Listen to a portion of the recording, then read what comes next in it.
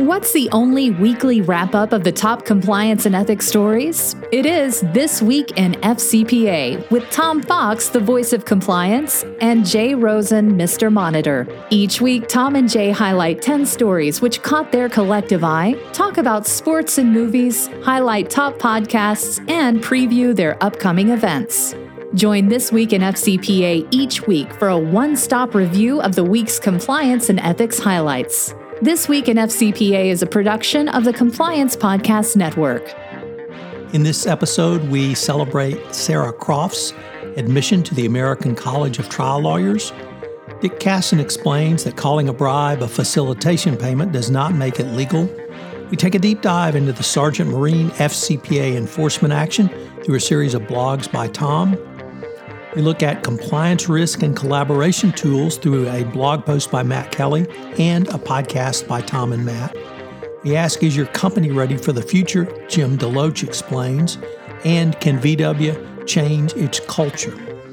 The New York City Bar releases recommendations on CCO liability in regulated industries. All on This Week in FCPA.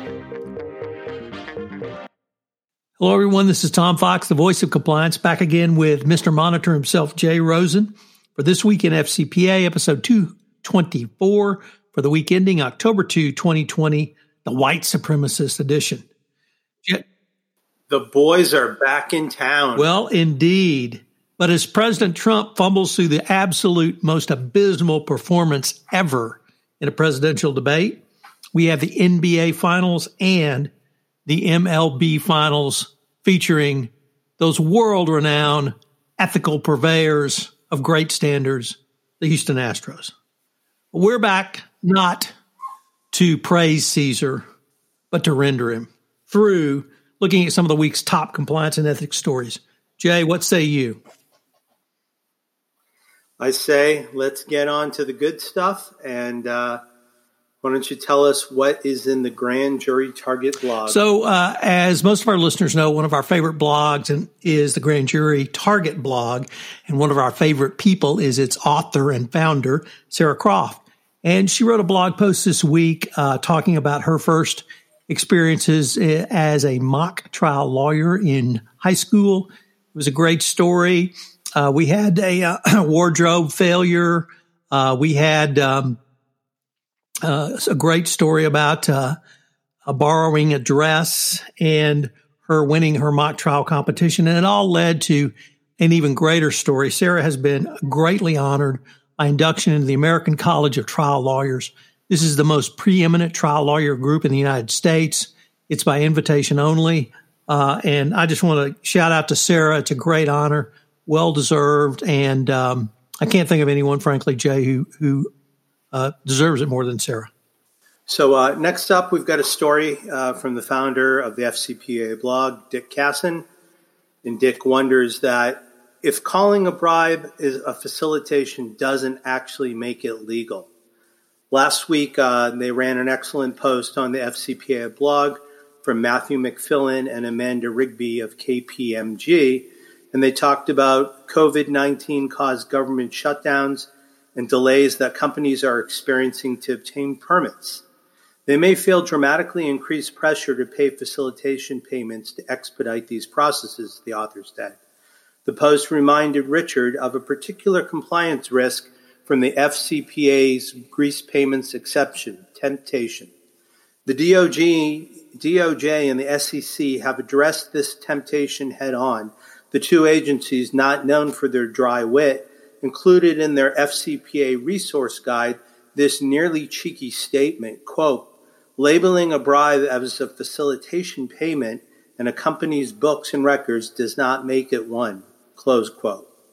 What's literally notable about the quote is that it's footnoted, and the footnote, number 170, cites a 2010 FCPA enforcement action against Noble Corporation based on payments to customs officials in Nigeria. Noble settled the FCPA allegations with the DOJ and the SEC for about $8 million. The feds allege that the company used facilitating payment exception to approve bribes to the customs officials. The bribes resembled facilitation payments, but they weren't. For today's COVID-impacted companies and their compliance group, the DOJ's fact statement in Noble and the SEC's civil complaint are valuable documents. They both set out legal intricacies of the facilitating payments exception. Briefly, Noble needed temporary import permits for its drill rigs operating in Nigeria. When the temporary import permits expired, Noble was supposed to move the rigs out of the country, apply for a new permit, and then re-import. The company, via their agent, bribed custom officials with about $74,000 to approve the false paperwork, and in conjunction with this, Noble ended up saving more than $4 million in costs. During a compliance review, Noble's audit committee learned about the paper process, as it was called, and determined that it violated the FCPA. Noble Corporation said its non-prosecution agreement with the DOJ that it admits and accepts and acknowledges responsibility for the conduct of its employees, agents, and subsidiaries. The Noble enforcement action demonstrates that real-life temptation when a nearby loophole can save enormous amounts of money. The compliance problem is magnified when the loophole is narrow, like the facilitating payments exception.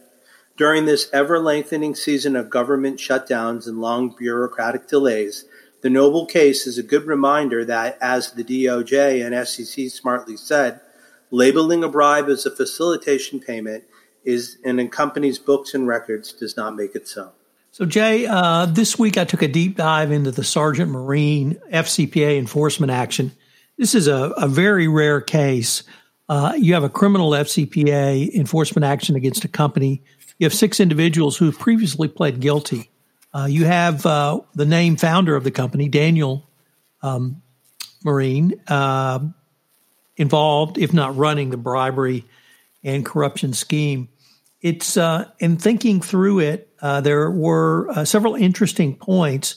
Probably the most interesting and the one that people have focused on the most was the huge discount given to the company for its inability to pay.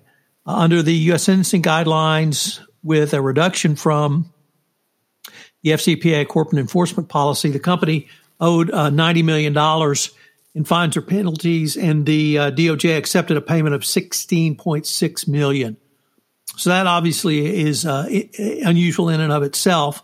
The DOJ explained that it had thoroughly vetted through forensic accounting the company's claims and found this to be reasonable under the circumstances.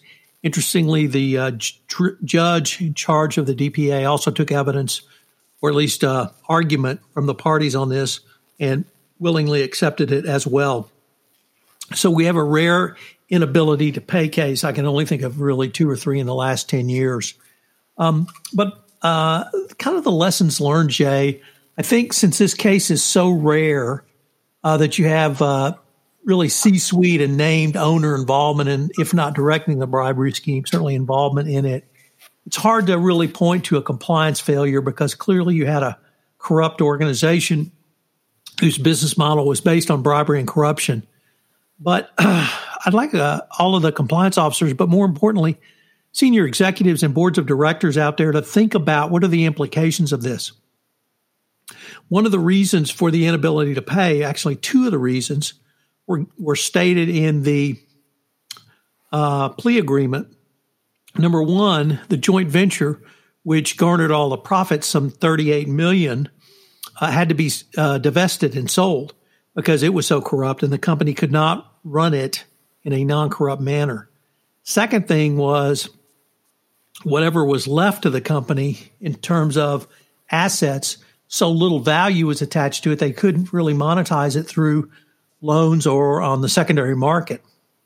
What all that means, Jay, is if your business model is based on bribery and corruption and you take away the bribery and corruption, your business model is going to suffer. And clearly, Sergeant Marine cannot replace the business it engaged in because it was based on bribery and corruption. So all those contracts are void. And then the last point is, who's ever going to do business with you going forward? Yeah, you pled guilty. Yeah, you avoided a monitorship. Yeah, you said you cleaned yourself up. But no company, certainly no self-respecting company, no company that puts you through any due diligence is ever going to do business with you again. It's kind of like Wells Fargo. Well, we said we weren't bad anymore, and believe us, trust us. Well, who would ever trust a company that had as its business model bribery and corruption? So I really think upon reflection, there's some pretty good lessons, but they may be aimed really at the C-suite and the boards of directors. Thanks, Tom. Next up, we've got a story from the coolest guy in compliance. Matt Kelly takes a look at compliance risk around collaboration tools. And this also was an opportunity for Tom and Matt to take a deep dive in compliance into the weeds. We link to both in the show notes. Last week, Matt spoke on a webinar about the role of compliance officers and what they should play in helping to guide a firm's electronic communications. After all, coronavirus has forced tens of millions of work remotely, so the use of collaboration tools such as Slack, Zoom, Microsoft Teams, and similar applications are soaring. Well, what are the compliance risks generated by the shift, and how should business respond to them? The quick answer is that the risks are many. The longer answer is that to identify all these risks requires a detailed technical review and assessment, which in turn requires a compliance function fully engaged in what employees are doing with all these online collaboration tools.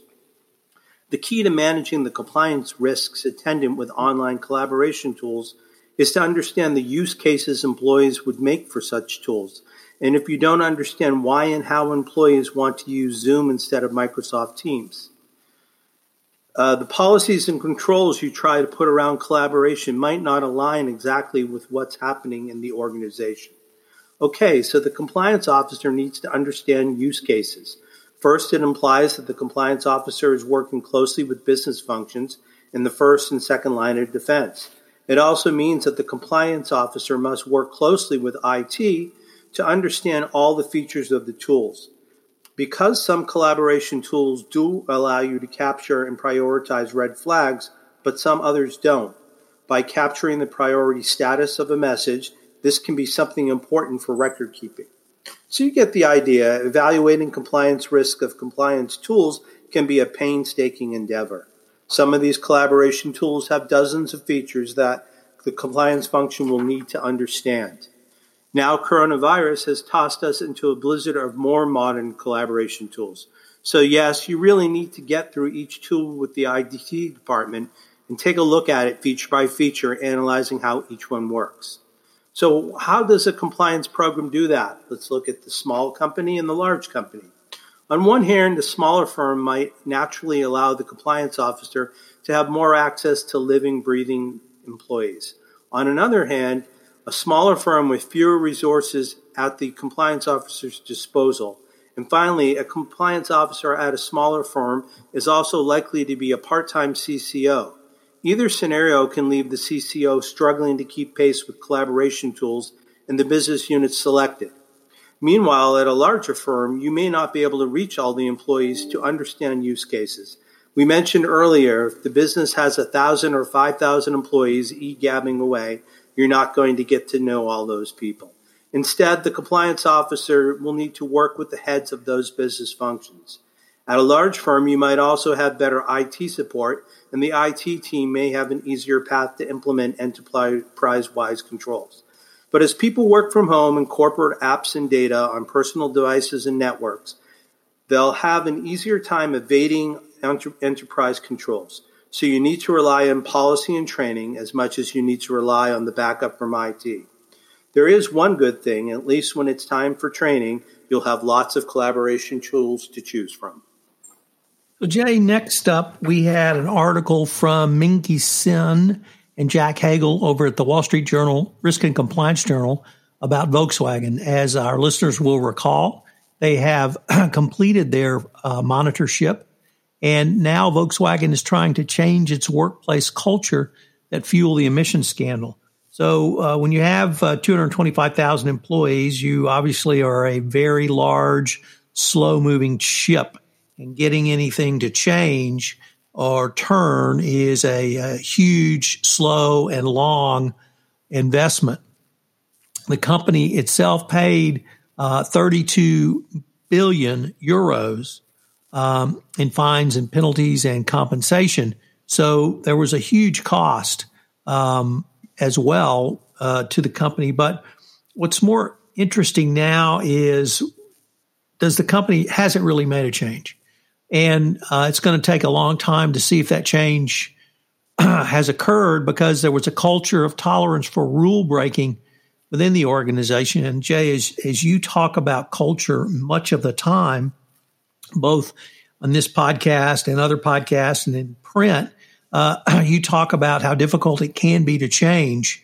Hopefully they have made the necessary changes at the top. The Monitor said it was a very different company than when he began, but the proof is going to be in the pudding. If people can raise their hand and speak up without fear of retaliation, if the company determines that there's rule breaking going on internally and will actually do something, would be important as well, and whether the company honors its agreements going forward. So going to be a long road to hoe. Is this going to be a Wells Fargo, which is one FUBAR after another, or does Volkswagen really mean what it says? Only time will tell. So next up, Tom, we've got an article coming to us from Corporate Compliance Insights.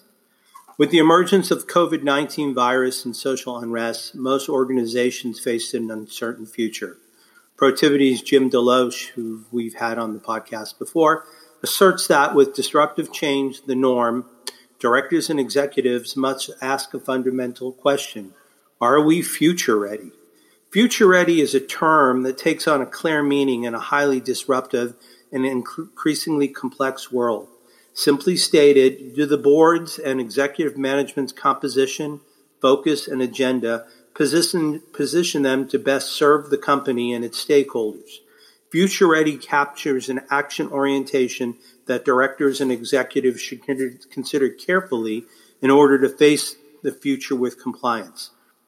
Here are 10 suggestions from Jim as to what is expected of a future-ready board and exec team. Number 1, engage in big picture, out-of-the-box, bold, and disruptive strategic thinking. Enough agenda time and focus should be allowed to strategy setting, challenging strategic assumptions, exploring what-if questions, reviewing scenario and contrarian analysis results, and considering M&A. For example, directors and executives who are prepared to face challenges are sensitive to the vital signs of disruptive change, and as early movers act on those signs in pursuing market opportunities and addressing emerging risks. 2, support a culture of constructive challenge with long-term focus. The focus of a company that takes the long view is on achieving equilibrium, balancing the entrepreneurial drive to create enterprise value with appropriate prudence to protect enterprise value, consistent with the board and CEO-approved risk appetite. Number 3, focus on appropriate sustainability objectives and delivering acceptable financial results. A future-ready board and executive team are mindful of developing interest in and potential impact of ESG, environmental, social, and governance issues on long-term value creations, and they ensure that leadership throughout the organization are as well. 4, foster diversities in skills, experience, and perspectives in the boardrooms. Diversity starts at the top. Emphasis on diversity in director selection and in C-suite facilitates the desired diversity outcomes within the executive ranks and throughout the organization. 5, be passionate about improving the customer experience continuously. A strong focus on the customer experience leads to new innovations and different offerings. 6, think and act digitally. Future-ready boards and executive teams have access to the expertise and experience needed to understand how digital disruption can affect the organization. 7, reimagine the workplace. During the pandemic, we witnessed an acceleration of workplace redesign, increasing employee flexibility in many areas through a virtual work environment. In many businesses, the pandemic has proven that employees do not have to cluster physically in the same place to be successful. 8, drive and track information performance. Both the board and executive team are future ready when they place sufficient emphasis on the company's innovation strategy and culture. 9, emphasize effective communications with employees as well as shareholders. The CEO and exec team should communicate frequently, transparently, and empathetically with employees and when necessary with customers, suppliers, and communities in which they operate. In periods of uncertainty, it's not possible to communicate or solicit feedback too often. And finally, number 10, nurture a flexible, adaptive, resilient, and ethical culture. Future-ready directors and chief execs ensure that the management incentives and the reward systems are in line with risk appetite and the organization is sufficiently adept and agile in navigating change in a complex, changing business environment. These suggestions are not intended to be exhaustive, but they represent a good start at improving a board and executive team's future readiness. And as we've said before, we link to this in the show notes. Tom, next to you. Jay, what we have here is the New York City Bar Association releasing recommendations on CCO liability in regulated industries. So that's the first thing to note. This is not commercial corporations. And, they are concerned about prior CCO enforcement action or enforcement actions against CCOs personally. And I don't share their concern because I've reviewed all of these enforcement actions involving a CCO personally, and they all had similar factors. Either one, the CCO was a part of the scam, or number two, the CCO basically was an ostrich and put their head in the sand and did not perform their job. If you, as a CCO, are so eviscerated that you can't do your job, you need to leave because you're setting yourself up for a big potential liability. And the New York City Bar says that FINRA and the SEC should be more open about factors they would consider before they would bring a case of CCO liability, personal individual liability, and whether good faith is a defense, whether kind of an ongoing dialogue with various industry groups. And I just don't see, we talk about potential individual CCO liability, but I've just not seen it from FINRA, from the SEC, and certainly not in non-regulated industries over in the commercial space, commercial corporations. So interesting article. It's a problem solution that may be looking for a problem, but the New York City Bar sure seems to think about it. So with our last article of the week, we visit with another friend of the podcast, Jonathan Marks, and this comes to us from his Board and Fraud blog. And now I'm regretting that I didn't learn Latin. I'll take a shot at this. Quis custodiet ipso custodes, translated, who will guard the guards themselves, or who will watch the watchmen. In this blog, Jonathan takes a look at the recent Herbalife China FCPA settlement. From the beginning, Herbalife's business relationship in China was committed to illegal activity, which it knew or should have known violated the FCPA. Specifically, beginning in late 2006, Herbalife China provided improper benefits and payments to government officials to obtain direct selling licenses. Specifically, the SEC found that Herbalife China paid bribes to extravagant meals, gifts, and other benefits given to Chinese officials to obtain sales licenses and remove negative media coverage.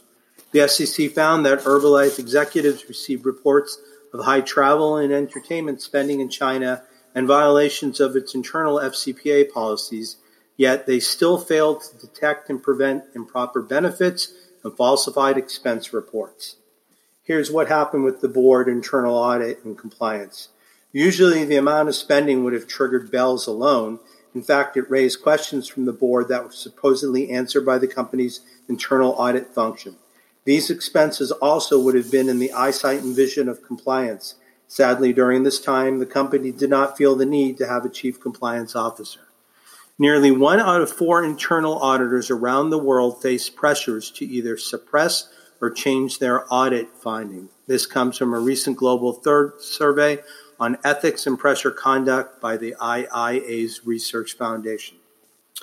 Back to Herbalife. Only one board member emailed the audit committee and the senior VP internal audit, who reported directly to Herbalife's audit committee, asking whether high spending by China director of external affairs was reasonable. Please note, I have questioned this every year. I have been on the board, and the company has defended its position that these are reasonable within FCPA guidelines. Amazingly, the IA director responded that the findings are typical issues in these audits and are within tolerance. Both the board and the internal audit director failed to follow up or resolve the red flags to initiate an investigation. Let's take a look at risk in the Chinese gift-giving culture. China is known for its abuse of gifts, meals, and entertainment expenditures due to the number of state-owned entities across many industries.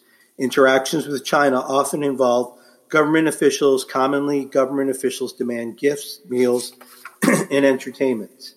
Global companies have to design and implement carefully constructed controls for gift, meals, and entertainment expenses. Even with the best internal controls, employees will figure out ways to circumvent or override internal controls.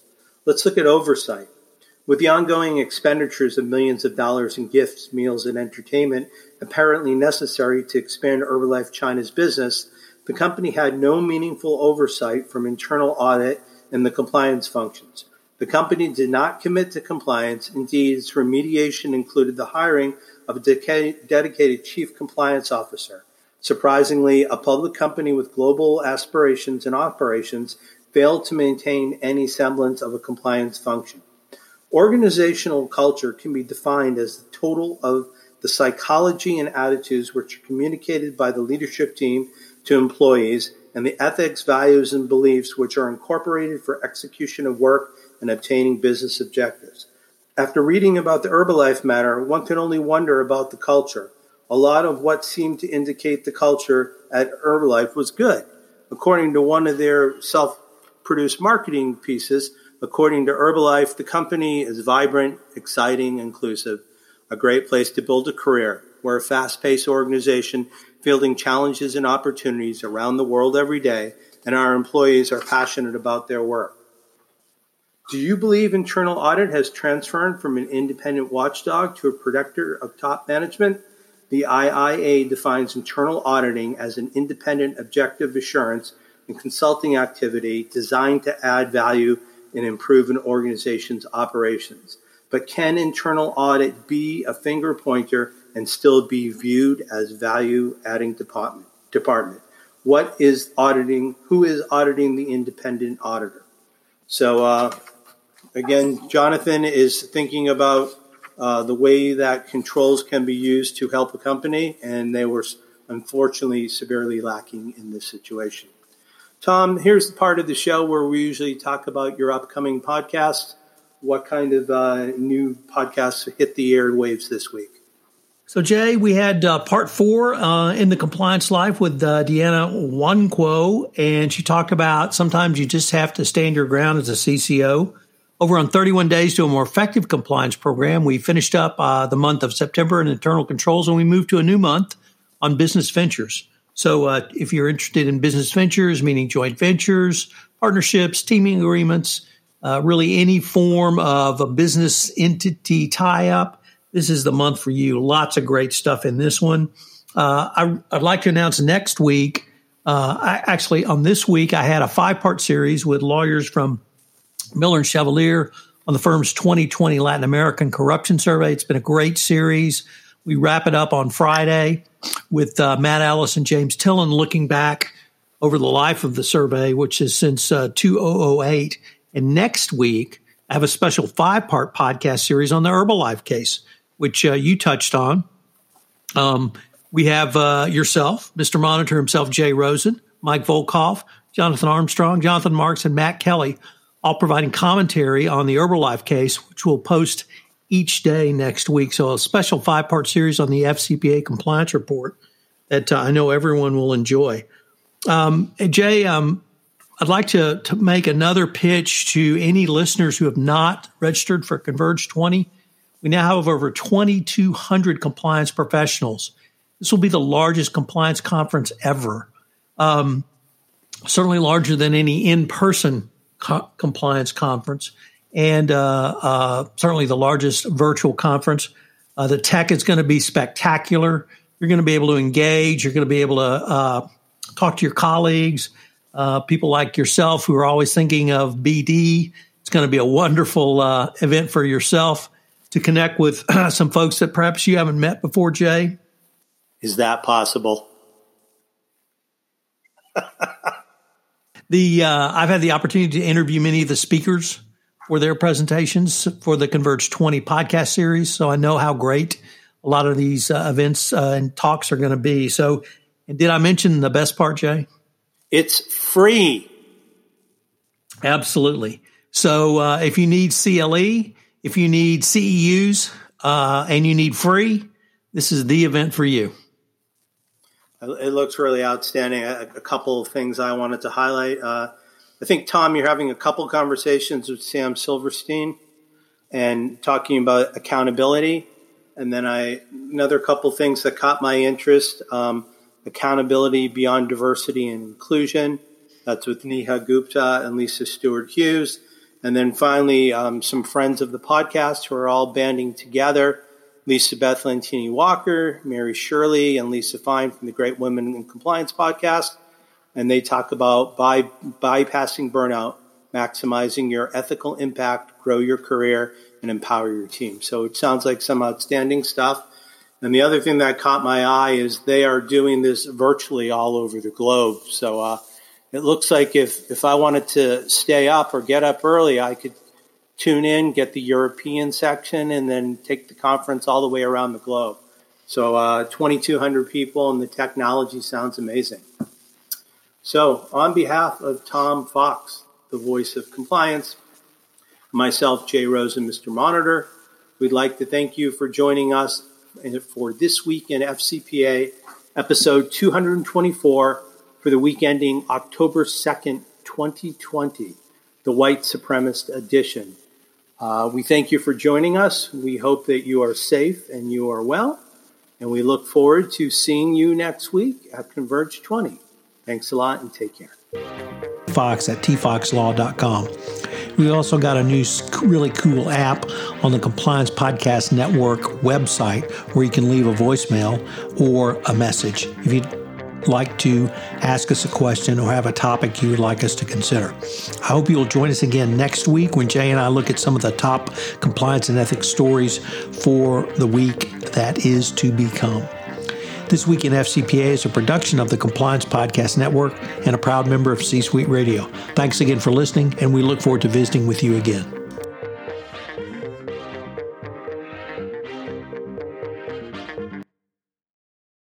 This podcast is a part of the C-Suite Radio Network. For more top business podcasts, visit c-suiteradio.com.